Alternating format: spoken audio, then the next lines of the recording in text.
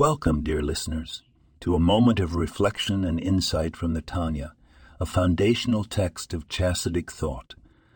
Today, let's contemplate a passage from the 27th chapter of Tanya, where we explore the power of joy and the pitfalls of sadness in our spiritual lives. The Alter Rabbi explains that joy breaks all barriers and is a vessel for divine blessings, while sadness, God forbid, brings about the opposite. In our daily lives, we face challenges and sometimes feel overwhelmed. Yet the Tanya teaches us to find a spark of joy even in those hard moments. Joy is not frivolous. It's a tool that can elevate our service of God and our performance of mitzvot.